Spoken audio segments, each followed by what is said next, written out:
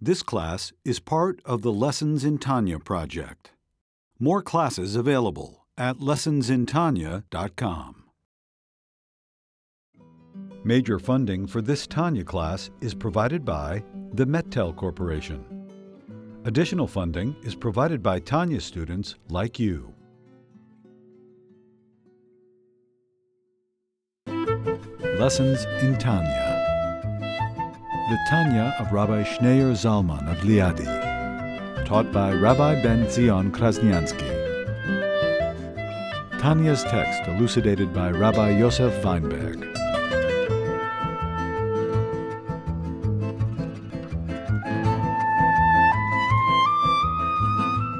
He explained that in order for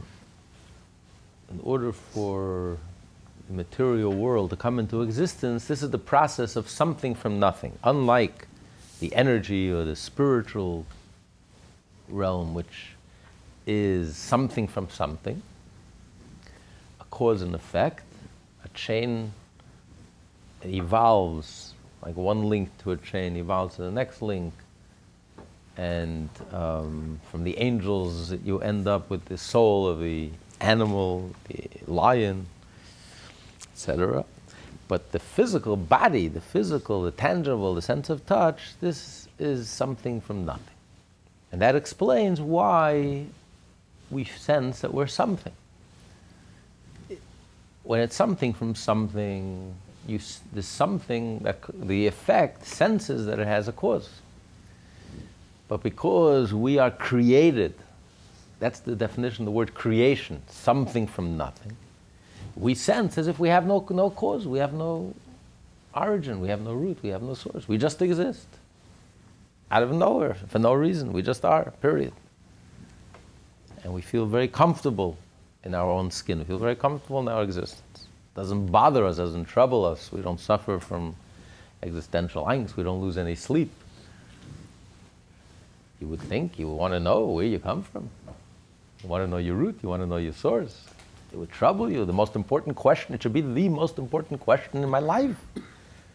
It's about me, my existence, my very being. How do I come? Where is this from? How did this happen? Nothing just comes from nothing. Nothing in this universe comes from nothing. Everything has a reason, everything. It's only logical. At least something from something. I know someone speaks, there's speech, I know where it comes from. It comes from thought that precedes the speech. There's thought, I know where it comes from. It comes from emotions, a feeling, a love, a hate, a something that precedes the thought. A love is preceded by a concept, an idea. Everything in this world has a precedent, has a reason why it's here.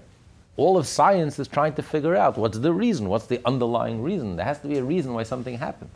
What's the reason? That we don't even wonder, we don't even question, it doesn't even bother us, it doesn't even trouble us. People can go through their entire life and not even once ask themselves the question, where do I come from? Why am I here? What's the point? What's the purpose?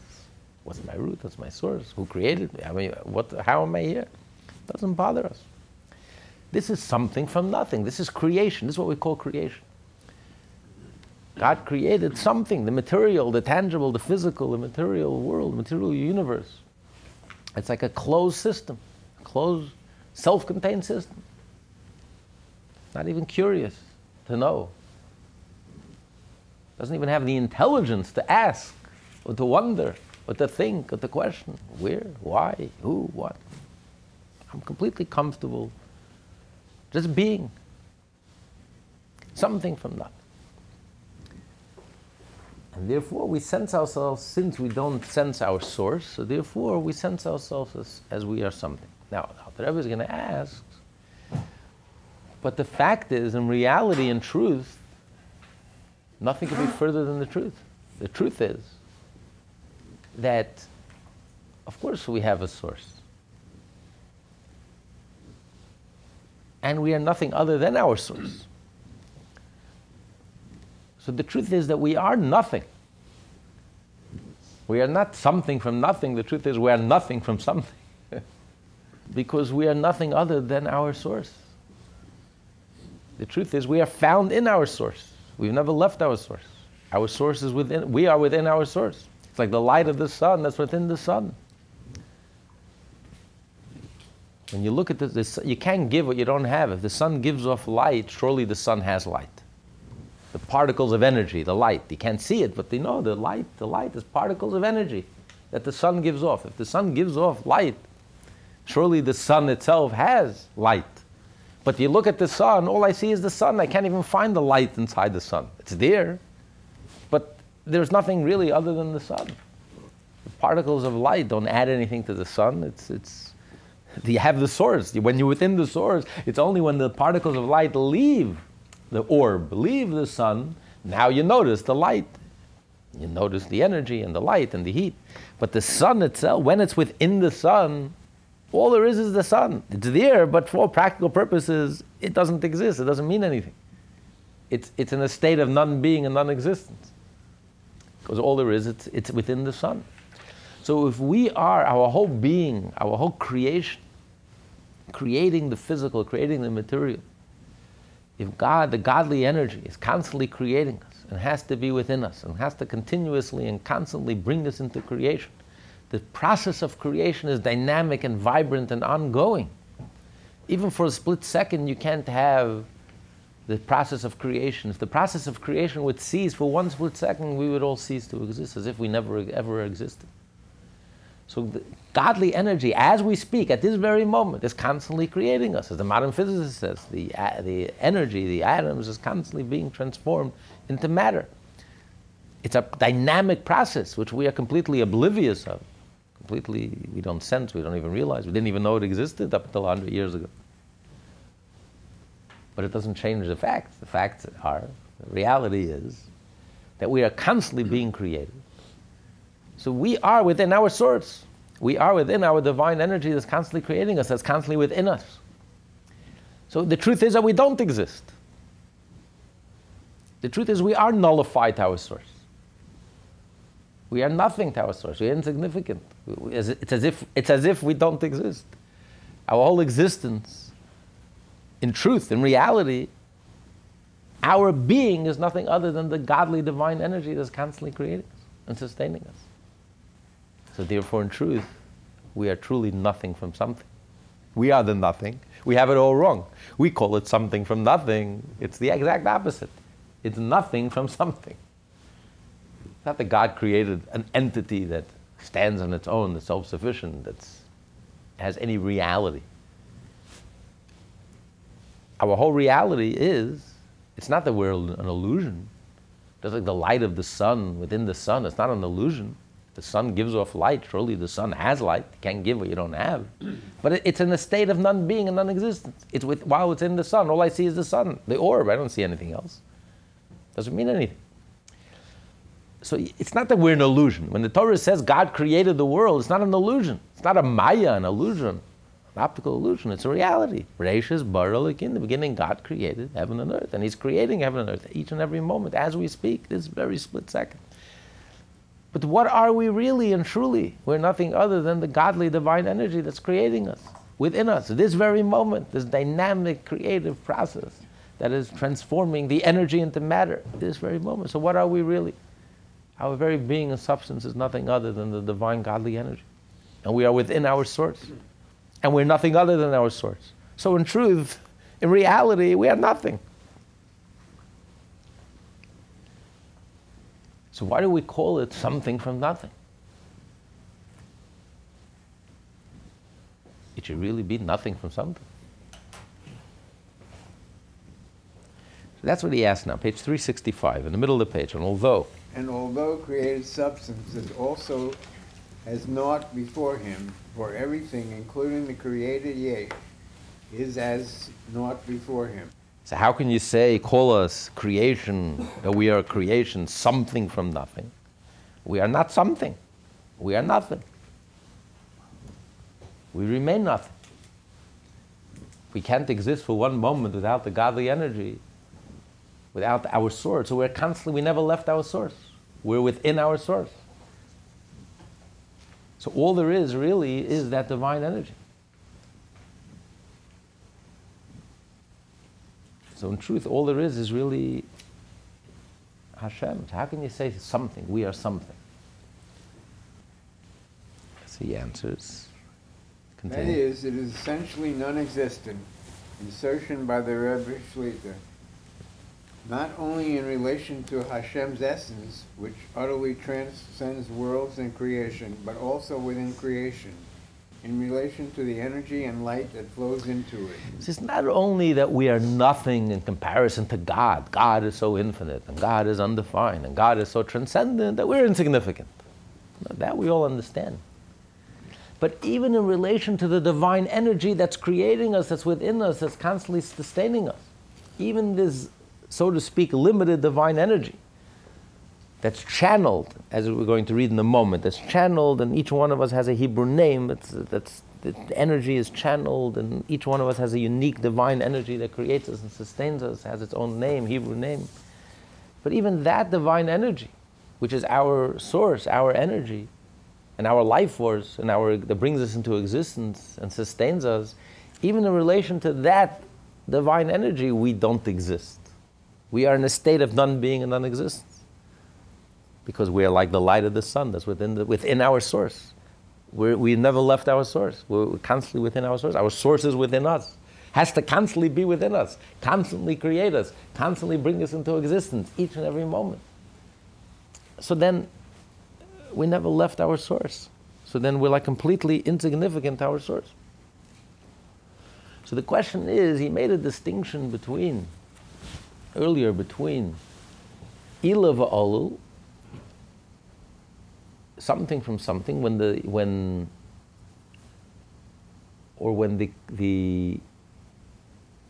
alul senses its source and is nullified to its source,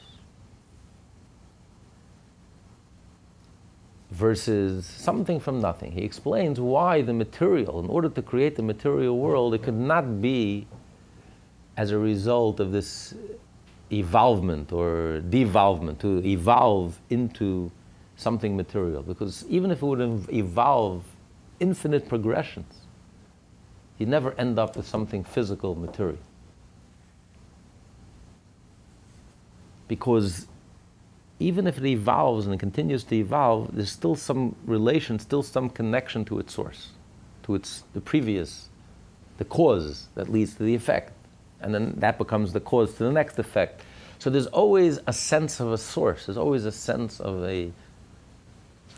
it's connected, like a link of a chain. Every link is connected to the previous link. So there's always a connection to something before that precedes it, that leads back.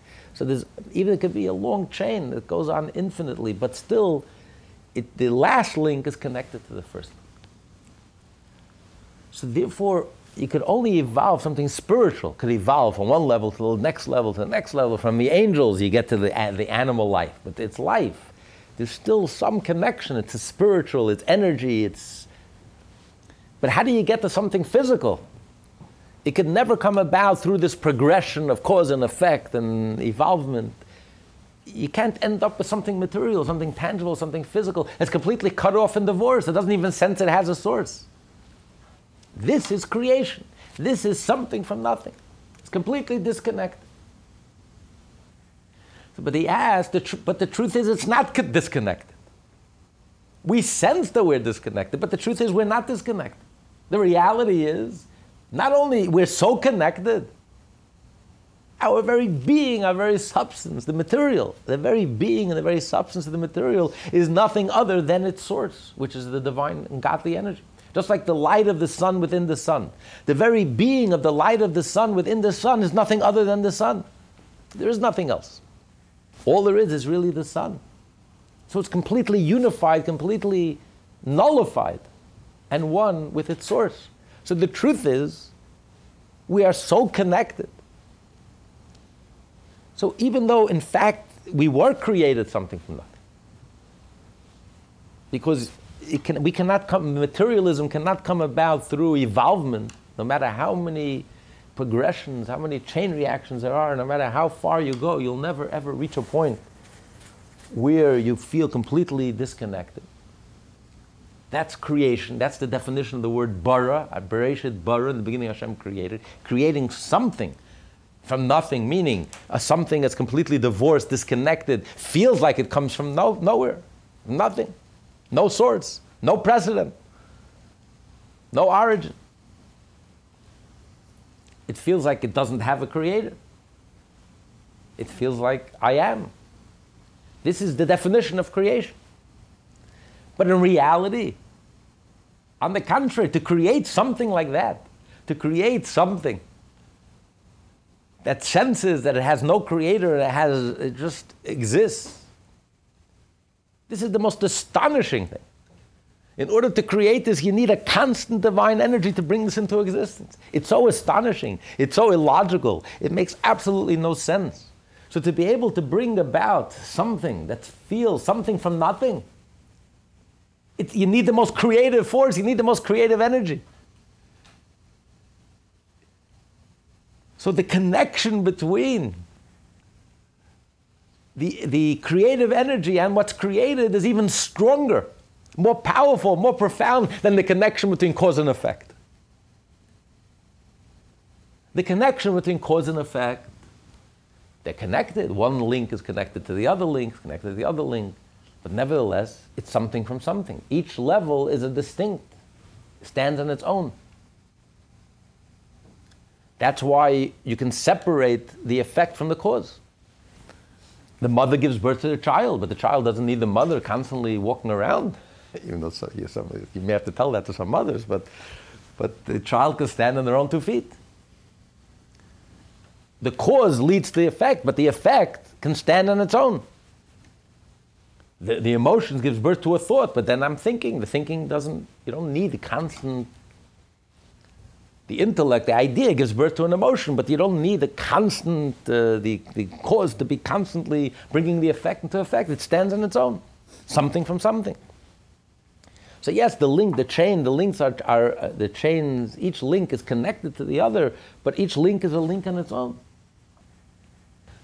But to create something from nothing, to bring about something so astounding, something that's completely illogical, something that has no precedence, something that didn't exist before, materialism, physical, that all it cares about is ego and self-preservation and continuing its existence, just being and existing, the physical, the material, which has no reason to be there. There's no rhyme and there's no reason.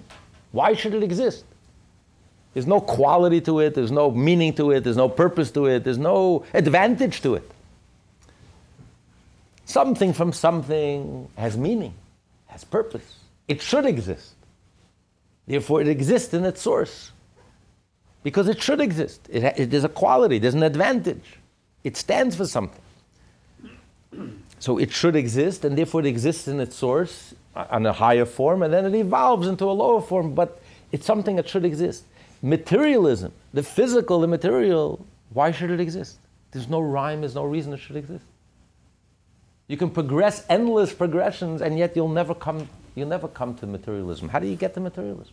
It makes no sense. There's no reason it should exist, there's no rhyme, there's no purpose, no point. There's no advantage of it existing here. And yet here we are, the physical. Why? I don't know. And it doesn't even bother me, it doesn't even trouble me, I don't even question it. I feel so comfortable. Ego is the most natural thing in the world. That's what our life is all about. Morning to night, 24/7, continuing my existence. Why should you exist? I don't know. I like it, it's good. It makes no sense. How do you get from spirituality to ego? How do you get from spiritual energy to matter? It's the most astonishing thing. This is Bereshis bara, it's creation. It's the most astonishing miracle. It's creation. Only God could create something from nothing. And in order to create, you need that constant energy. Not like cause and effect. The effect can stand on its own. It doesn't need the cause to constantly keep it into existence, bring it into existence. But the creation needs the creative energy to constantly bring it into creation, because otherwise it has no justification for existence. It has no reason to exist, it has no justification to exist, has no rhyme. There's no way you get from point A to point B. It's a complete leap. How do you get from the soul of the animal to the physical animal? How do you make that leap from energy, atomic energy, which no one has ever seen because it's extrasensory? How do you get from that energy to matter? It makes no sense. How do you make that leap? Why should it exist? Why should this be? This table is 99.9% empty. There's nothing here. But you can bang your head on the table. It doesn't feel like empty. The whole thing makes no sense.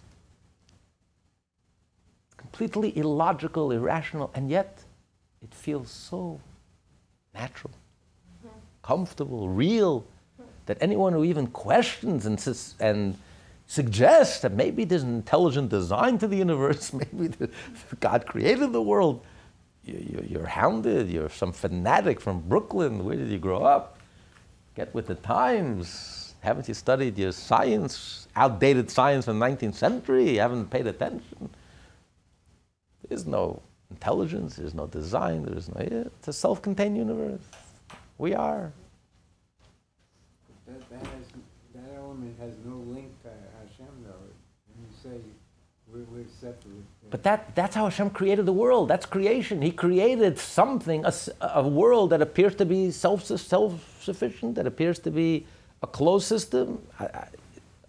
I don't need God to explain the system. I can explain it scientifically and rationally, and I don't need, it's not part of the equation. I'm not for, I'm not against, it's just not part of the equation. You can't explain it, though.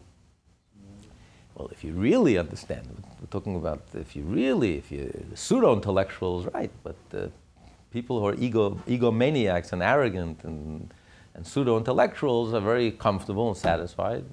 And they say, we don't need God. Of course, anyone who has innate intelligence, anyone who has a little depth, anyone who has a little soul, has a little curiosity. Modern physics, the way what we understand today, punctures a lot of holes in this nonsensical view that there's no God and who needs God, and there's no way to explain the whole known universe is only 4% of the universe. 96% of the universe we don't even know. We don't even have the capacity to know. We understand that today. We understand the limitations of our intellect. So all roads today are leading to Jerusalem. All roads today, the genuine scientists, I'm not talking about the pseudo-intellectuals who write these books, I don't believe in God.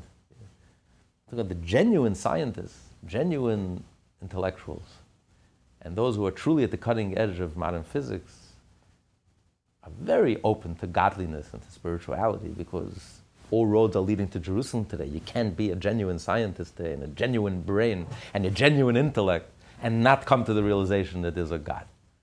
Besides, any 5-year-old child understands that if there's a book, there's an author, and if there's a building, there's a builder. That's common sense. Intelligent design is the most elementary, basic common sense.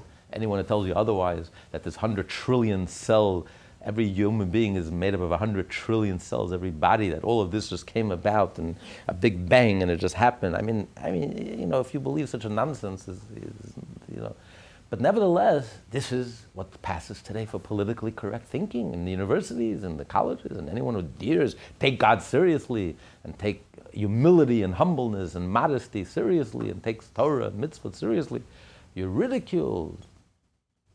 But this is the universe that God created. God created, that's the definition of creation, something from nothing. We are something. Why? From the Bach.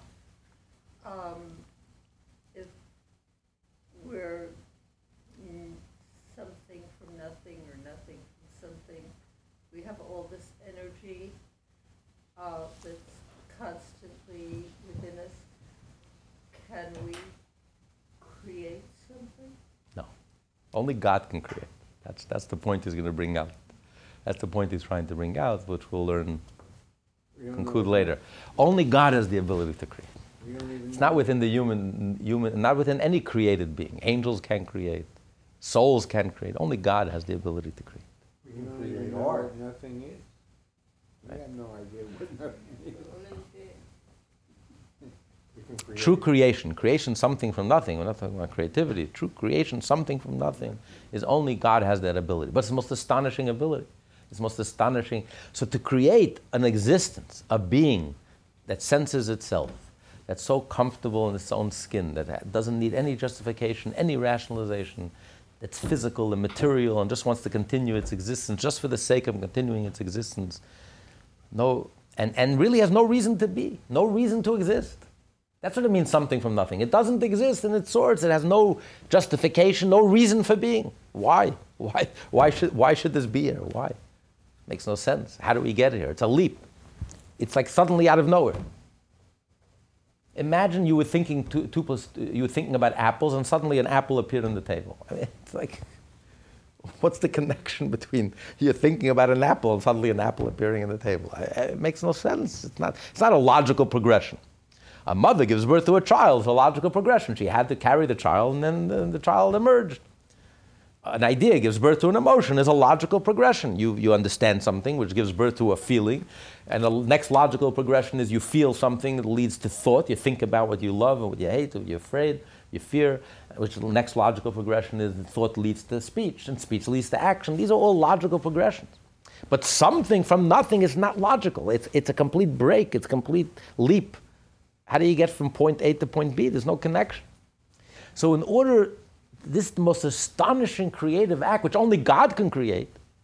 So you need that godly divine energy to constantly bring it into creation. It can't exist on its own for one split second, because we have no right to exist. Ego has no right to exist.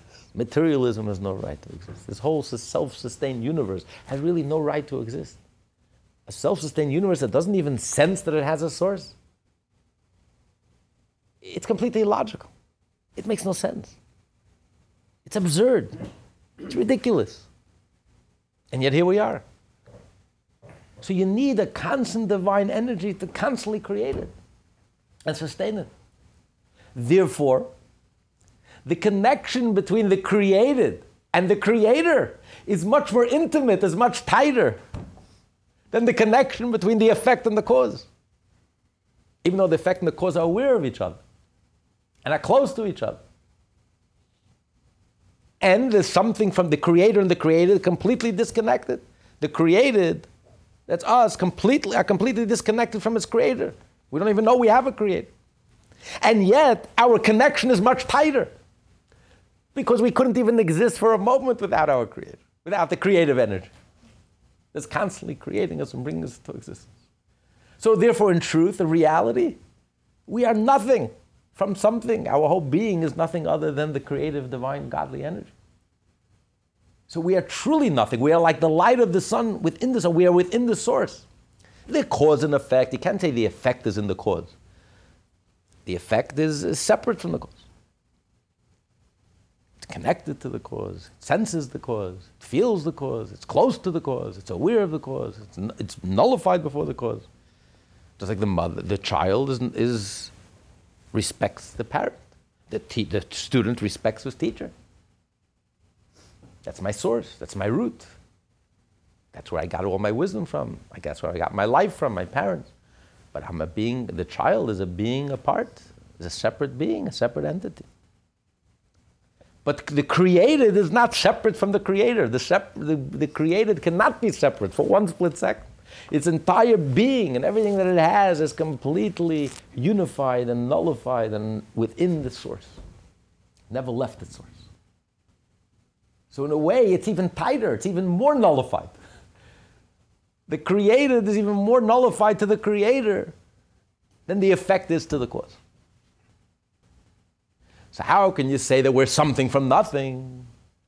This is the definition of creation. God created something from nothing. By its very definition, creation by its very definition means that we are nothing.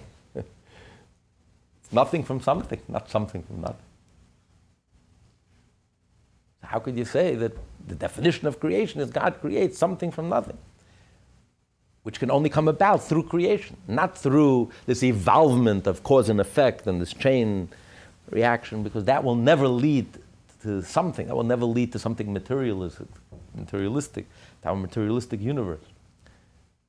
And our whole mindset, it's also a mindset, this ego. Self-sufficient, self-made man. I come from nowhere, and I'm going nowhere. I just am, I exist. In the moment. Live for the moment. This whole mindset is so astonishing because everything in the universe senses that it has a cause, comes from somewhere. And that's the logical position. It makes no sense otherwise. And yet this completely illogical position, I'm self-sufficient and I don't need anything. And there's no intelligent design and everything, we just are. I just am. I just is. And all of this whole mindset is so astonishing. This is the definition of creation. So only God can create something that's completely disconnected from its creator, its source. But the paradox is that in order to create something from nothing, the creative energy must constantly be in this created being. If for one split second the creative energy ceased and stopped creating, we would cease to exist, as if we never existed. So therefore we're so connected, we're so tight. We're not divorced from our source, we're so connected to our source. We couldn't exist for a moment without our source. We are completely nullified before our source. We are like the light of the sun within the sun. So this negates creation. How can you say we're something from nothing, when in reality and in truth, we are nothing from something? That's the question that he's asking. Continue. The bottom of page 3. This force and light deriving from the Kelim of the 10 Sephirot of Atzuot, Bariah, Yetzirah, and Asiyah, into which the Kav of the Ein Sof radiates. Though we are speaking only of the creative force, the Kelim of the 10 Sephirot that animates created beings, this too may be termed before him, since within these Kelim is found the radiance of the Ein Sof. And thus the degree of nullification of created beings is like that of a sun ray, while still in its source within the sun. While they are still in the orb of the sun rays are essentially non-existent. Therefore they contribute no independently identifiable illumination. Nothing exists there but their source, the orb of the sun, the luminary from which they derive. As explained in Likutei Amarim, Tanya, Part 2, Chapter 3 of Sha'ar Yichud Emunah. You can listen to it on lessonsintanya.com. That all created beings are truly nullified in relation to their source, to the same degree as the sun's rays are nullified within their source. In light of the above, how can we possibly say that if creation were to result from Ilah and Alul, created beings would not exist in a manner of Yesh, but would be nullified to their source? When in truth, even after they were created ex nihilo, they are still truly nullified within their source, like the sun's rays within the sun. And even more so, they're more nullified than if it was just cause and effect. The effect is not so completely nullified within the cause, necessarily. But something from nothing, creation, the created being, the something is truly completely nullified in its source. Never leaves its source, can't leave its source. So how can you say, so it defies, it negates the whole creation, creates something, when in truth, it's not something. We are completely nullified, we're completely nothing, truly nothing. And the answer is? The Alter Rebbe answers, however, this is only before him, as seen from the heavenly perspective, the Ad Elyon, from which Hashem knows creation, his knowledge perceiving from above netherwards. But as seen from the earth-bound perspective, Da'at Tachton, created beings with a knowledge that perceives from below upwards, created Yesh is an altogether separate thing in this knowledge and apprehension from below. It's true. That is the reality. That is the truth from the inside out, from God's point of view. But not from our point of view, our perspective. Right? Be honest, the first time you learned in the Tanya that we are nothing. Our whole existence is nullified. It's a shock. It's completely counterintuitive. You never heard that before. You never read it in any newspaper. You never heard it in school. You never even heard it in any shul. That we are nothing, that we don't exist, that we are completely nullified, insignificant. What are you talking about? It's a shock. It's completely counterintuitive. Can I just ask you, I mean, what we just read, this whole page, I mean, you could have done away with it in terms of what you're talking about. I don't understand what, the kalim of the 10 sfirot has to do, which is the kav. I mean, what does all this mean compared to what you were just saying? No, so that's the point. And not only in relation to God himself are we nothing, even in relation to the divine energy, which is channeled through the vessels, which therefore gives us a very specific, limited, so to speak, divine energy. Every one of us has a divine energy that's customized to us. The infinite divine energy, the light, goes through the vessels and therefore is filtered through the vessels, and therefore we get a very defined divine energy that creates us and sustains us and gives us our character and our personality and our uniqueness. Even in relation to that divine energy, we're something from nothing. Not only that in relation to God, of course, we're all you see, just like you look at the sun, all you see is the sun, you don't see anything else. So if you look at God, all you see is God, you don't see anything else, as if the whole universe dissolves and nothing exists, and all there is Hashem himself. You're talking about even this specific divine energy that's creating us, even in relation to our divine energy that's creating us. The body, the physical, the material, the created being doesn't exist. All that exists is the divine energy. Let alone that the divine energy is completely nullified within God himself. But here, even in relation, that's what he's saying, even in relation to that specific divine energy that's creating us, all that we are is really that divine energy, and all that is really that divine energy, that creative divine energy. We don't exist. So the answer is, that's the truth, that is the reality, from the inside out, from God's point of view. But from our point of view, the way we feel ourselves, from our experience, the way we experience ourselves, it's not how we experience it. We experience ourselves, period. We experience ourselves. Even if we learn the Tanya, and even if we learn Hasidus, and even if we know and we become aware of this, and we start thinking about it and start realizing the truth of it, even if we know the truth, that all there is God and there really is nothing else but God, and we are completely nullified even within the divine creative energy that's creating us. We're completely nullified, and we are truly nothing from something. But that's not how we feel. We feel, even without the arrogance, we feel very comfortable. We take our existence for granted. That's our starting point. That's our vantage point. That's our experience. Self, ego, self-preservation, I. That's something. That's reality. The more tangible something is, how do children start getting to know the world around them? The sense of touch. Sense of touch is the most powerful sense. It's real. I can touch it. It's tangible. I can know in my mind that I'm getting $1,000, but when you have it in your hand, you can't compare. Knowing abstractly, I can know it, and I know for certain it's coming, but when you have it in your hand, you can't compare to the joy and the certainty of touching it. The power of sense of touch. That's our reality.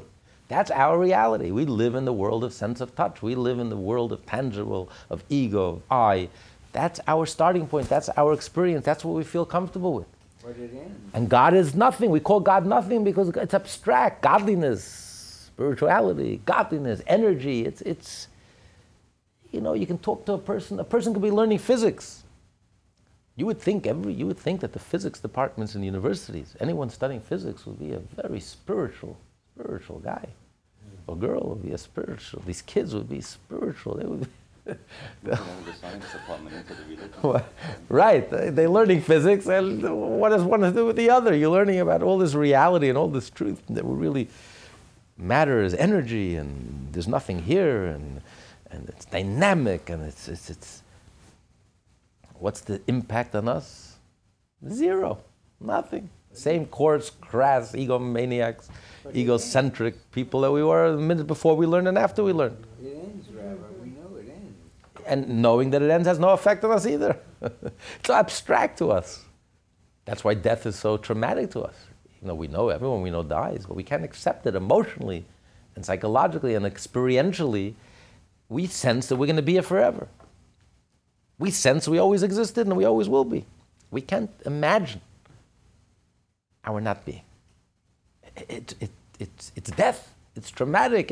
It's an impossibility. It's the end of the world. Only for us. Anywhere else in the universe, in the spiritual realm, I mean, what's the big deal? You come and you go and you move on. And I mean, logically, it shouldn't be so traumatic. You go to sleep, you have a life, you go to sleep, and you move on. But experientially, egotistically, we just can't accept it. It's like the worst tragedy in the world. It is. Only because from an ego point of view, that's how we sense ourselves. You can know abstractly and philosophically, but all this abstract philosophical knowledge doesn't change how we feel. If Einstein came to you now and proved to you, right now, proved to you, 10 Einsteins, and proved to you with irrefutable logic that right now the sun was shining, would you doubt for a second that it's nighttime? Not if it's nighttime, I wouldn't. You wouldn't. But Einstein is standing. You admit that he's Einstein, and you admit he's the most brilliant mind. And there are 10 Einsteins, and he's proving to you with irrefutable logic that right now the sun is shining, and you're looking and you're saying it's pitch black. I'm sorry, with all due respect. You wouldn't even waver for a moment. You wouldn't hesitate for a moment. I'm sorry. I see what I see. The sun is not shining. But he's proving it to you. But I see what I see. So you can prove to yourself philosophically and logically, it all comes to an end. We're nothing. It's all nice. You're proving to yourself that the sun is shining. But emotionally and psychologically and experientially, I'm sorry, it's pitch black. The ego feels very comfortable, and my existence feels very comfortable and feels very real to me. And it's a nice idea, it's a nice concept, but it can't override what I feel and what I see and what I experience. That's how powerful. That's why it's called something from nothing. We know that's the truth. We may even know that that's the truth. Many people go through their entire life and never even heard of this concept. Don't know the truth, but we have learned the truth. We were fortunate enough to learn the Tanya, and to learn the inner parts of the Torah, and to learn the soul of the Torah, and to know the deeper truths. Does it have? What effect does it have on us? So it's abstract, it's philosophical, it's an interesting idea. But emotionally, psychologically, experientially, ego rules. I mean, the I feels very, very comfortable. So that's what he says. God knows. From the truth is, that is the reality. The reality is that the Creator and the created are so tight that we're completely nullified before our Creator.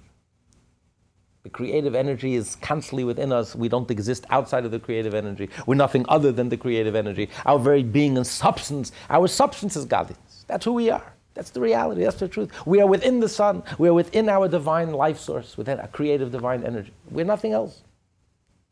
And the truth is, honestly, like from God's point of view, all you see is the creative energy. You shouldn't see anything else. You shouldn't even notice anything else. Just like when you look at the sun, all I see is the sun. I don't see the light in the sun. The sun itself doesn't see the light of the sun in itself. All it sees is itself, the sun. There's nothing else. That's the reality. That's the truth. But the way we sense and what we feel, what we experience is, we experience something completely disconnected, completely divorced, completely disconnected from our Creator. As if, God forbid, there is no Creator. As if there is no source. There's not even a logical explanation why we. And it feels very comfortable. It feels certain, solid. You walk on the ground, you feel that the ground is 99.9% empty and it's vibrant and dynamic and shifting and changing. No, the ground feels very solid to me. We walk on solid ground. Ego, I, solid ground. That's our reality. That's how we feel. That's how we sense. That's how we live. Ego, that's not our reality. But that is our reality. That's the reality. That's created. God created something from nothing. That's the definition of creation. God created something that feels solid. Even though reality, nothing can be further than the truth. In reality, there's nothing solid here. This is vibrating so quickly. This is empty. This is vibrating. This is dynamic. But that's not what we see. It's not what we feel. It's not. We're walking on solid ground. That's the definition of creation. God created something that in reality is so connected.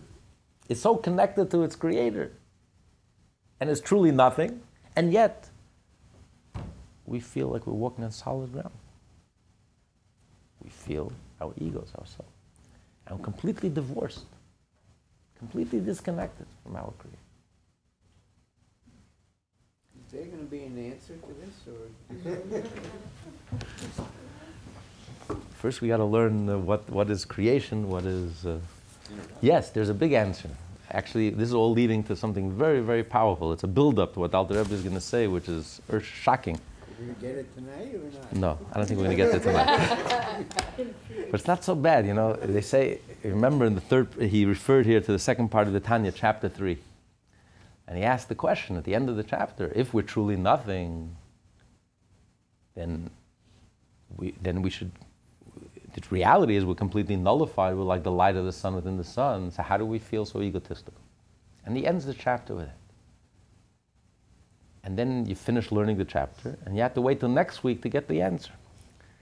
The answer is, when you're learning philosophy and you're asking questions, it's very about God, about this, that's very dangerous, because you may fall asleep after the question, and you're going to go a whole week till the answer. So a whole week you're going to be sitting and thinking, does God exist, doesn't God exist, and what does it mean? It's terrible. A whole week you're thinking heretical thoughts, foolish thoughts.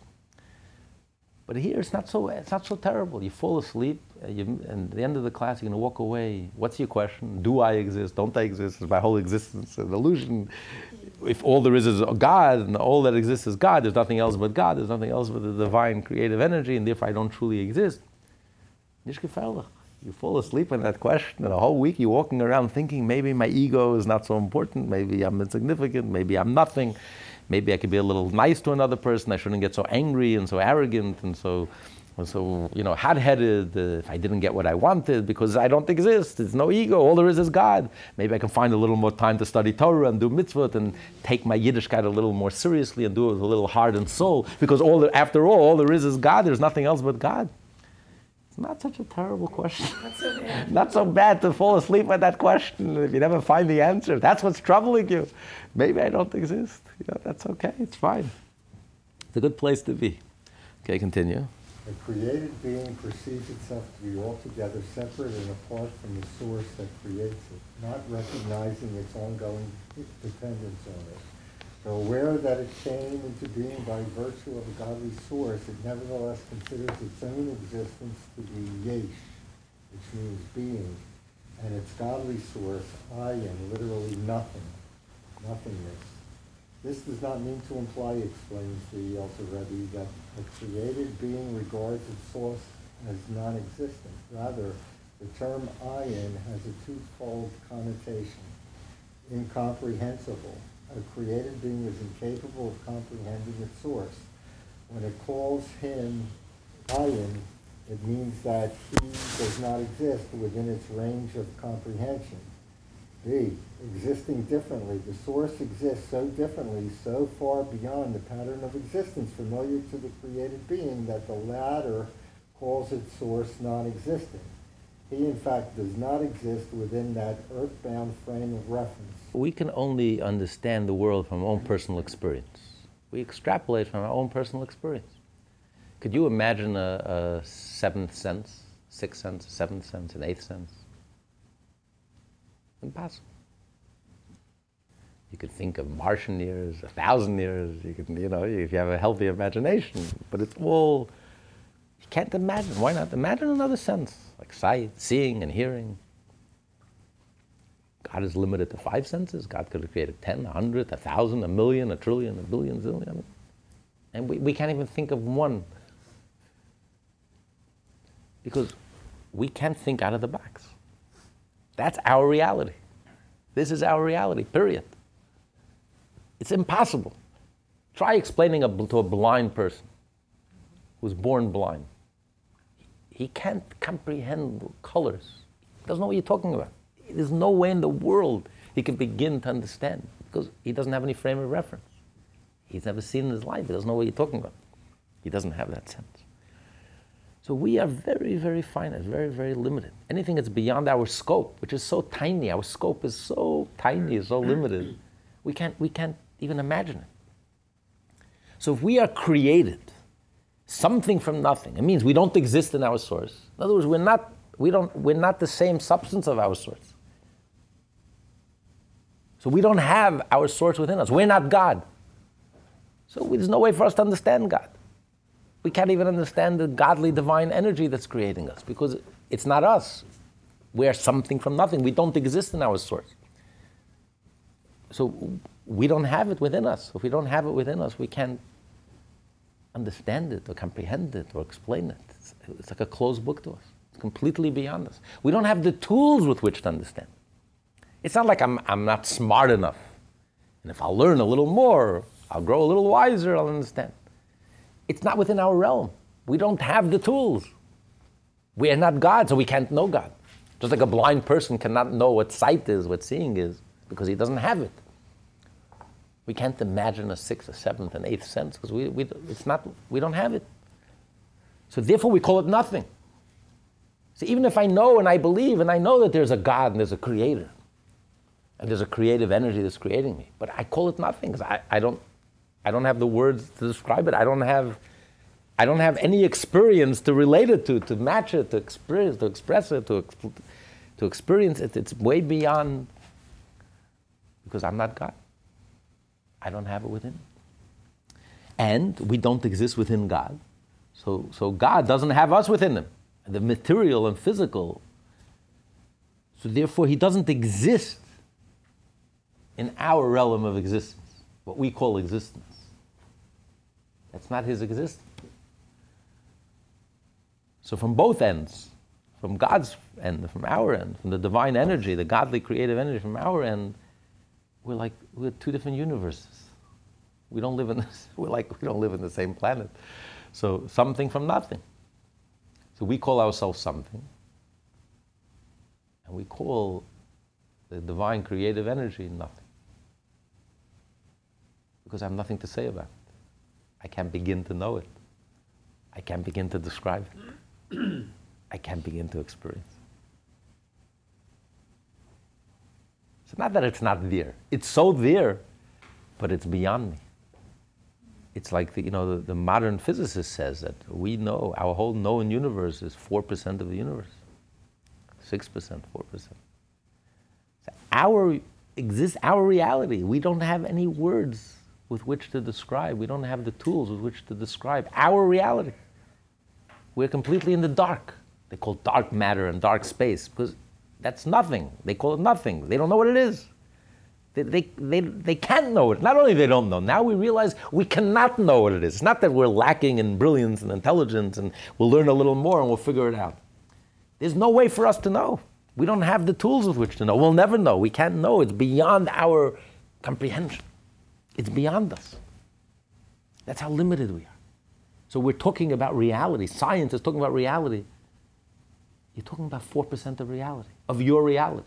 It means 96% of reality. You don't even have a clue. You don't even have any words. You can't even begin to describe. You don't have the tools with which to describe. That's very humbling. So it's a humbling recognition. Something from nothing is actually a very humbling recognition. It's nothing. It's beyond me. I don't know. Not because it's not real or it's not there. It's so real, it's so there. But I don't know. I'm stumped. I'm in the dark. I don't know what to say. I have no words. I can't even begin to describe. It's nothing. It's beyond me. But I am something. That's my reality. That I can talk with you about. That I know. This I know.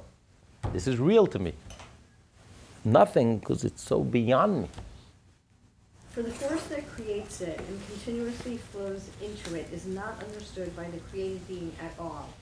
The created being therefore calls its source Ayin, since he does not exist in its world of comprehension.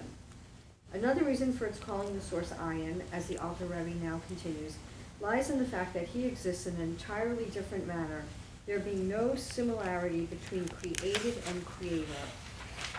Moreover, there is no approximation whatever from the one to the other, from the yesh to the ayin. Neither does the relation between them partially or minimally resemble the approximation between an effect, a rule, and its cause, ilah. The ayin does not exist at all in the same manner as does the yesh which it creates. If, for example, intellection were to create a rock, the rock's manner of existence would be so distant and so different from that of its source that from its perspective it would be immaterial whether it had been created by intellection or from nothing at all. Intellection simply does not exist in the rock's mode of existence. The sense of touch and intellect have no relation. There's no connection, there's no relation. It's not like it's you say something, a deep concept, there's a deeper concept, a smarter concept. Within the world of intellect, I can tell you there's a deeper concept, and there's depth, and there's hidden depth, and there's... So it's all within the relation, it's all within the family of intellects. I can talk about relationship. It's infinitely greater, and it's infinitely smarter, and infinitely deeper, and so there's some relationship. But there's no relationship between the sense of touch and the world of intellect. I'm not going to tell you that the intellect, the idea is so powerful that I was able to grab the intellect with my hands. I was able to grab the idea with my hands, grasp it with my fingers. Or the concept was so deep, I couldn't grasp it with my fingers. It's nonsensical, there's no relationship. In the world of intellect, sense of touch doesn't exist. It's a completely different type of existence. There's no connection. So if you were able to create from thinking about a rock and suddenly a rock came into being, there's no connection between the intellect and the rock. And you know, it's so I would say something from nothing. As from the point of view of the rock, from the point of view of the intellect, this is something from nothing. I don't know what the source is. The source has no connection to the created being. So the divine energy that creates us, there's no connection between the divine energy and the created being. It's the existent, it's a different realm. Just like there's no connection even between energy and matter. It's a different realm. What's the connection between energy, pure energy, extrasensory energy, and matter? It's not even in the same realm. It's no connection. So to get from point A to point B, something from nothing, there's no connection between the source and the product and the end result. Unlike cause and effect. Cause and effect, there is a relation, there is a connection between a familiarity and a connection, and a closeness between the cause and the effect.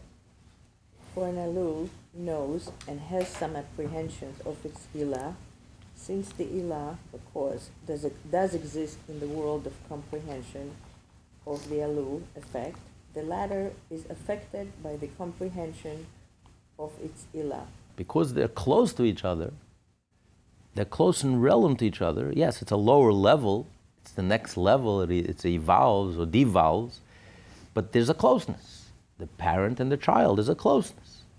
The intellectual concept and emotions. Intellect is greater than emotions, but there's a closeness. That's why the intellect gives birth to the emotions. So the emotions are affected by the intellect, and the intellect affects the emotions. It makes sense. There's a closeness and there's an existence, even though they're two different levels, they're stages, but the stages are linked to each other, connected to each other, and one has an effect on the other. It makes sense that one has an effect on the other. It's impacted by the other.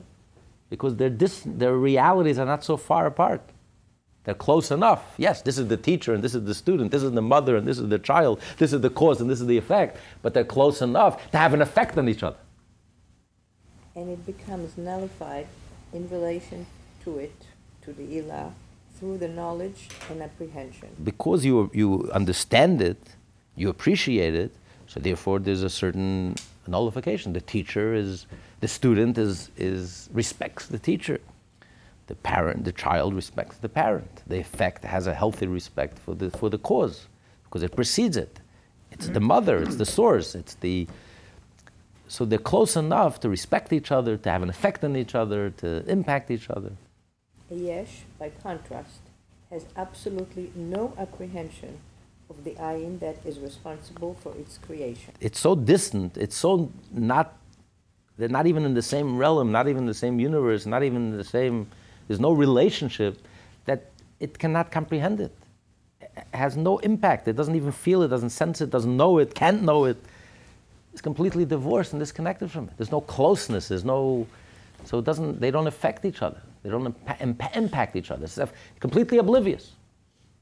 You're constantly being created, it's constantly within you, and yet you're completely oblivious, as if it doesn't exist.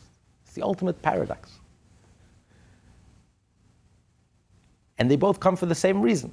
Because it's so distant, and because it's so astonishing and so illogical and irrational, that's the definition of creation. Therefore, the creative energy has to constantly and continuously be within us and bring us into existence, sustain us. And for that very same reason, we're completely oblivious to it. Because it's so beyond us. It's so beyond our comprehension, so beyond our, that for practical purposes, it's as if it doesn't exist. We don't sense it, it's not close to it, it doesn't affect us, it doesn't impact us, we're not nullified before it. That's why we can be created and be completely arrogant and egotistical and even deny that there is a creator while we're being created. And our whole being and substance is nothing other than the godly divine energy that's creating us. And yet it's like, what, when, where? As if it doesn't exist. It's so illogical, it makes no sense. But that's the definition of creation, that paradox. We're completely nullified, completely unified, and yet completely disconnected. As if completely oblivious, as if nothing happened. As if it's the most natural thing in the world. Creation is the most unnatural thing in the world. Materialism, ego is the most unnatural thing in the world. And yet, it feels so natural, as if it's the most natural thing in the world. Completely disconnected, divorced, no rhyme, no reason, no source, no creator.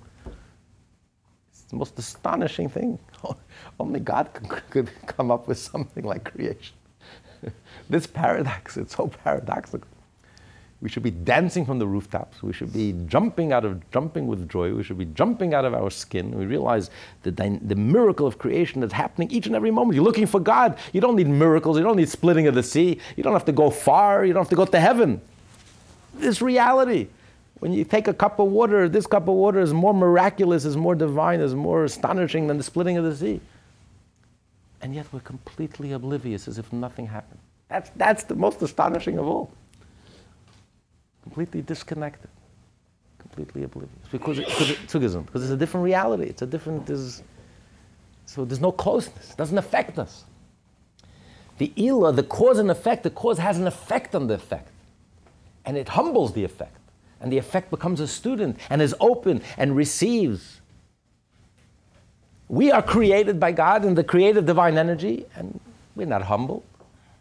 We're completely oblivious, as if nothing happened, because there's no connection.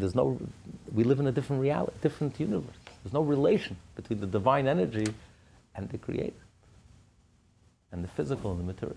Even with respect to their intrinsic nature and essence, there is not such a great distinction between Ilah and its Elul, except that one is a cause and the other is an effect. They're not so far from each other. They're pretty close to each other. The teacher and the student, yes, this is the teacher, clearly the teacher, and this is clearly the student. This is clearly the mother, and this is clearly the child.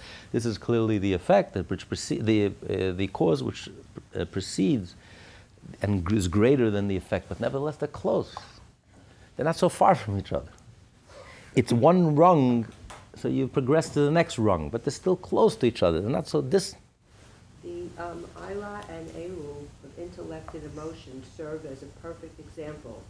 Essentially, emotion is already to be found in its source, as emotion within intellect. Midot Seichel, the emotion within intellect. Even before it exists alone as a distinct entity.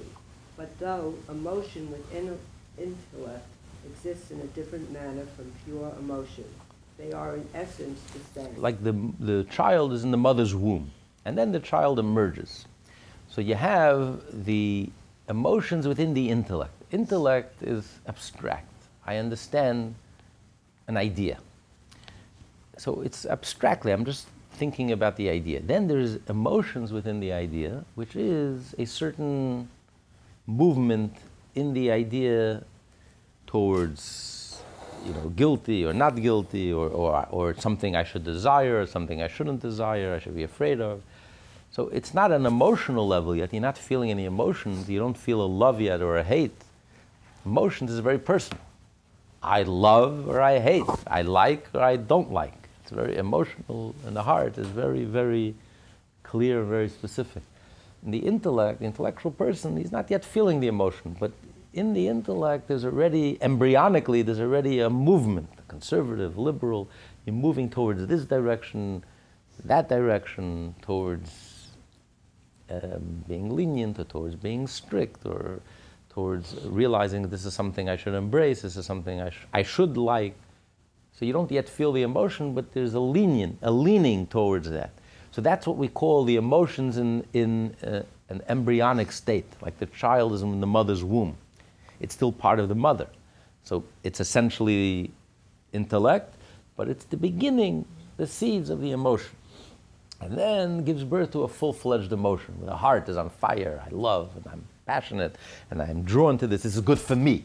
Emotions is about me. I love this. Is this good for me, or is it no good for me? I hate it. I'm threatened by it. I dislike it.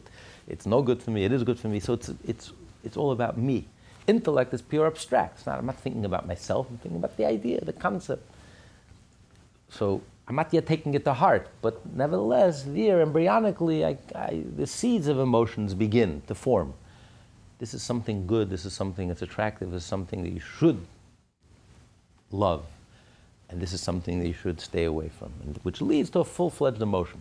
So they're not so difficult. So they're still in the same category. It's all emotions. It's about your relation to the thing outside of you.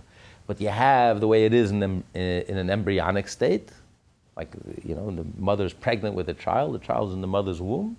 And then you have when it's fully formed and it emerges as a full-fledged, independent being. When the emotion comes out in a full-fledged, I love it, it's good for me, or I'm attracted to it, or I hate it.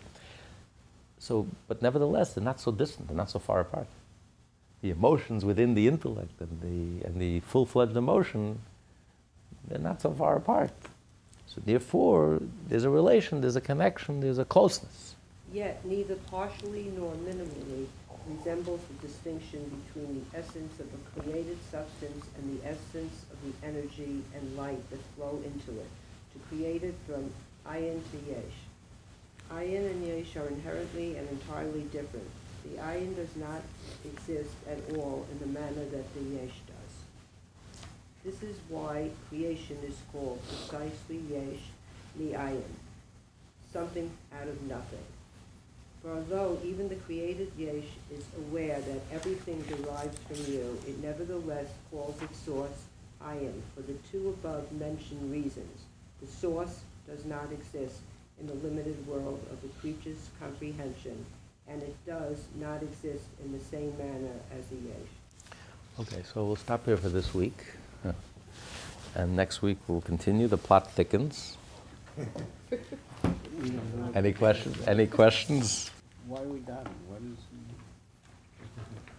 If we're not connected to anything.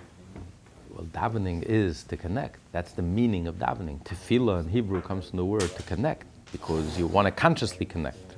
The truth is we are connected. The truth is we're so connected. We're intimately connected. The truth is we are nothing, and we're completely connected and unified within the absolute unity of God, but we don't feel it. We want to feel that connection. That's what davening is. Davening is that we should feel, experience, be conscious of that connection. We should become centered, focused. And once you consciously feel that connection, your whole entire day will be different. You'll be motivated to do Torah, mitzvot. You'll do it enthusiastically and passionately, not like a burden, an obligation. It won't be like paying income taxes. It'll be like you're doing something joyfully and passionately, and you'll stay away from anything that's ungodly, and you'll run away from anything that disconnects you from godliness. So it's key. Prayer is key, because if you don't feel that conscious godly connection, that egolessness, that nullification, that unification with Hashem, then Judaism dries up. Judaism becomes very, very technical and mechanical, soulless, joyless, passionless, just a bunch of rules and laws and burdens that don't fit in with my lifestyle. But when you're connected and you become centered and focused, your whole life, that becomes your life. Your life is godliness. That's our truth. That's our essence. That's our substance. That's the reality of everything. The reality of everything is godliness, and that's a Jew's mission through Torah and mitzvah, to reveal the truth, to uncover the truth that everything is truly godly. Every time you do a mitzvah, you're taking a part of the world and turning it into something godly. We're elevating the godly sparks throughout with our engagement, interaction with the world around us. So suddenly your whole life becomes centered and focused with a sense of mission, a sense of purpose. Everything that you're doing is godly and Jewish. Not only when you're standing in the shul on Shabbos, 24/7, I'm standing in my office. Whatever I'm doing is part of my Jewishness, my Yiddishkeit, my connection with Hashem. I'm elevating the spark. So your life becomes unified. You have a theme in your life. Your life is centered and unified.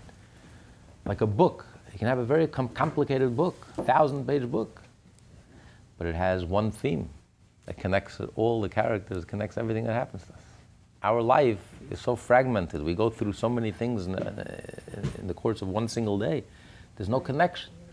The juice you're drinking in the morning, and the paper you're reading, and your career, and your family, and coming to a Torah class, it's like disjointed, compartmentalized. But when you daven, when you become consciously connected and focused and centered, suddenly your whole life is one theme.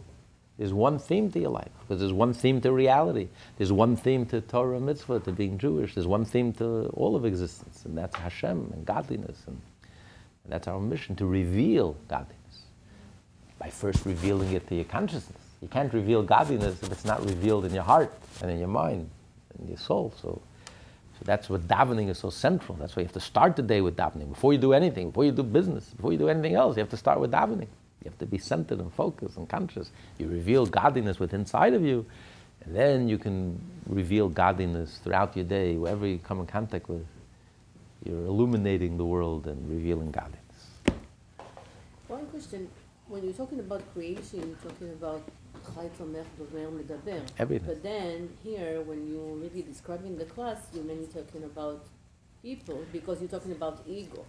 So you can't say that the rock has its own ego, or the cow has its own ego when it's working on it.